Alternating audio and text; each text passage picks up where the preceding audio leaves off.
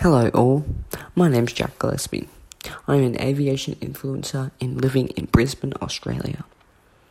My YouTube channel name and Instagram name is Jack's Aviation, so you can go follow and subscribe those. Qantas A350. On the 2nd of May 2022, Qantas made the big news that they would be ordering 12 A350-1000s. These aircraft will be capable of flying to London, France, Europe and New York from Sydney, Melbourne and Brisbane. These routes will be starting in 2025. This is Qantas' biggest aircraft order in its history. The A350 cabin is roomier than the 787, being slightly wider. There will be 6 first-class suites, 52 business suites, 40 premium economy seats and 140 economy seats. First-class suites have a private door, separate bed and lounge chair, an individual wardrobe and a 32-inch in-flight entertainment screen.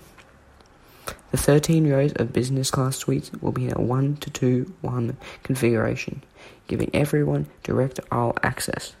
The 5 rows of premium economy will start with a 40-inch seat pitch, well up from the 36-inch on the 787, and the seating will be in a 2-4-2 configuration.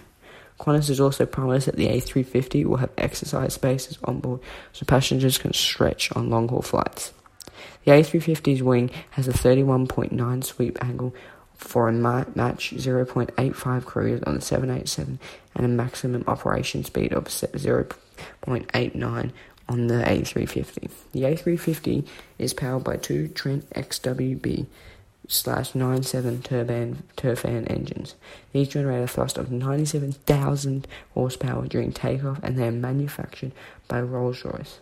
The maximum fuel capacity of this aircraft is 156 litres.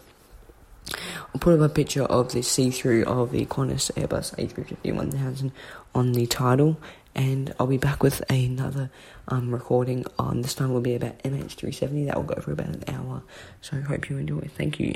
Go follow me on all my socials. Bye.